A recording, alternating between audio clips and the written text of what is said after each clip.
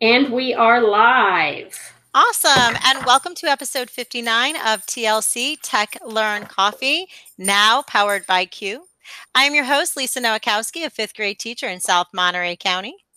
And I'm Nancy Minicozzi, an instructional tech coach in Northwest LA County. Just a reminder, our podcast has a 15-minute format because ain't nobody got time for more than that. No, they do not. And tonight's coffee fact is that coffee ripens unevenly. Hence, gourmet and specialty coffee must be picked by hand.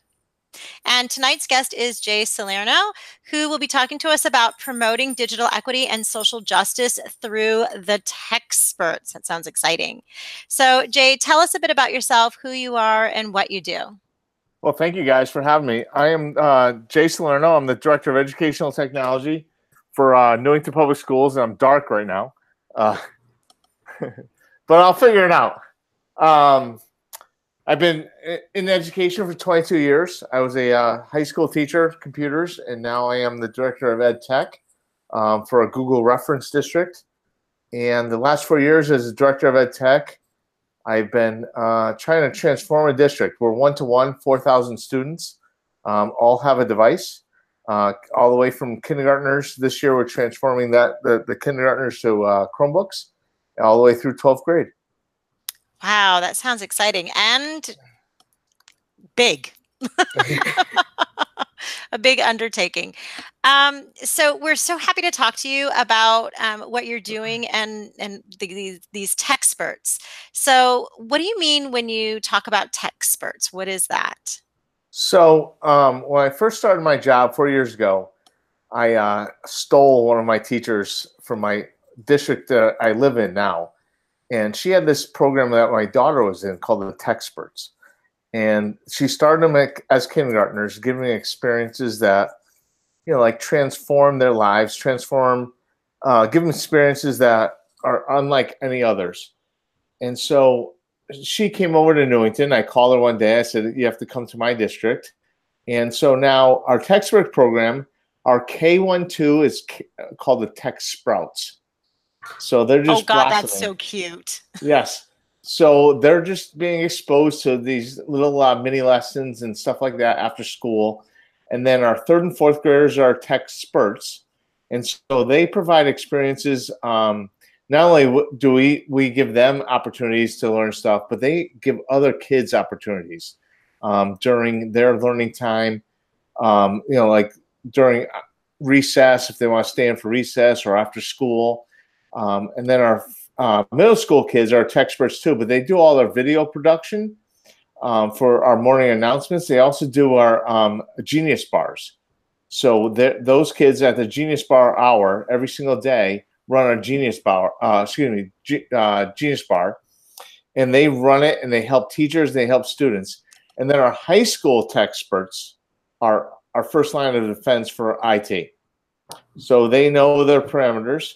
So we have a group of 12 kids at the high school level, and they do all the break fix. Usually it's, turn a computer on and off or turn a smartboard on and off. You know how that works sometimes. But it's such a dynamic program, and it just keeps blossoming. Our high school kids, it's self-sufficient. This week during freshman orientation, they're out there promoting it, recruiting, because those kids got older. But the best is those kindergarten kids, like watching them doing coding experiences. Now we're transitioning those kids to Chromebooks. It's like, it's amazing stuff. That does sound amazing. So you said at the high school level, there's about 12 students that are involved in it. Yep. So at the other levels, is it, how many students are involved approximately at those levels? And do they have to apply for it? How do they become a Techspert? So at the elementary level, it's usually our kids are accelerated in math. So during the math enrichment time, we're reaching out to those kids and pulling them out of classes. But we always have a request that for after-school programs, the elementary kids are also required to run maker fairs twice a year. So we have these student-run maker fairs, and I'll share the website later. It's absolutely awesome. It's like the teachers don't do a thing. All these students run these maker fairs, plan the events. It's so much fun. Wow, it sounds like a really rich, dynamic program that you have going on. So, how do they promote digital equity and social justice? Because that's the other part of this as Yep. well.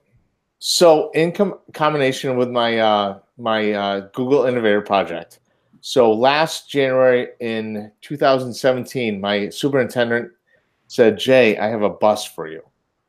So I have an athletic bus that we transformed into a fully dynamic bus with coding, 3D printing, smart boards on it. So these kids travel all across the district and into neighboring towns and promote this. So we just finished up our Smart Bus Summer Experience, which was absolutely amazing.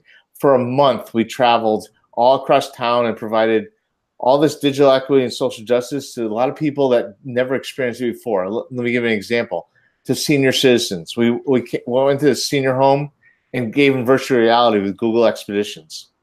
We went to neighboring neighborhoods and districts that didn't have Wi-Fi, and we turn on our Wi-Fi, and they can connect all day long.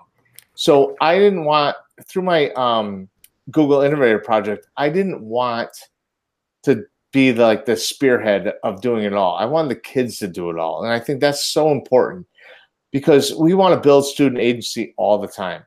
Because as teachers and as educators, we can do that. But you know what? Let's empower our kids to do it and let them provide those opportunities. So, on my website, you can see all these kids teaching kids all these different opportunities.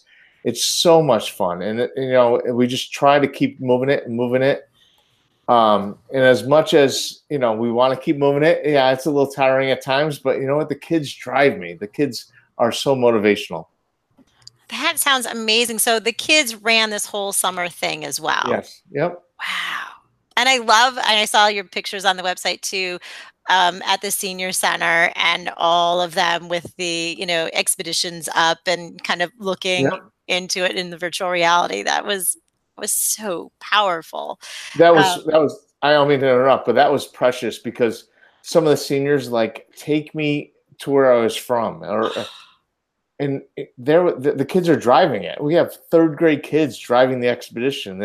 There's people 70, 80 years older than them, just take me there, take me there. It was absolutely powerful. Oh my God, what an amazing experience for everybody all around. Gosh. Absolutely. So it sounds like such an amazing program, and I'm already thinking, if my principal will listen to this and go, "Oh, we should." How can others get a program like this started within their own districts or school or whatever? How can they get started? I think you have to start with your core, your core teachers, the ones that are motivated enough to that will drive that during their downtime and giving up that planning period. And then we all know we all have those select students that are just our driving force, in the SAMR model. The kids that drive us towards redefinition, we always want to reach those kids first. And those are the ones that are most powerful. So we select those kids early. We see them early. We do a lot with Hour of Code. So our kindergartners that week during December, we see our most powerful kindergarten kids. And then we just advertise it. And I think that's the biggest thing. If you're doing things that are great, promote it. Because then it's easy. Because everybody lines up after that. Our first year, we were soliciting kids, but now we're turning the kids down, and I don't want to turn kids down. But we have to figure things out because obviously time is sometimes a burden and opportunities there. But it's so amazing. And so now we have our high school kids that'll come down to the middle schools and to elementary schools and do that. So I don't have to do it. So we own our own buses. So we just pay a bus driver to go down there with the kids and do all these opportunities. But it's just so, so amazing watching those kids' eye-opening experiences. They're providing those eye-opening experiences. So once it gets started, it sounds like it just kind of goes forward on its own momentum. Yes, it evolves. It just you throw out the ball and that's it. They run. So how many years have you been doing the Techsperts within your district? So this will be my fourth year as in my role. So Kate Wakefield, who another Google certified trainer, she brought it to our district, and so now we're entering our 4th year doing it, and we're going to just continue to move it. And know what? Another thing that moves it also is I have to present every other month on technology reports to Board of Education on what we're doing with technology. I don't do it. I let these kids do it. So every month we alternate each level, like elementary kids or middle school kids or high school kids. Let them do it. Let them self-promote. I mean, today I had a meeting with the high school kids on how they want to arrange everything and recruit. It's easy. Let the kids do it because they are a motivational force.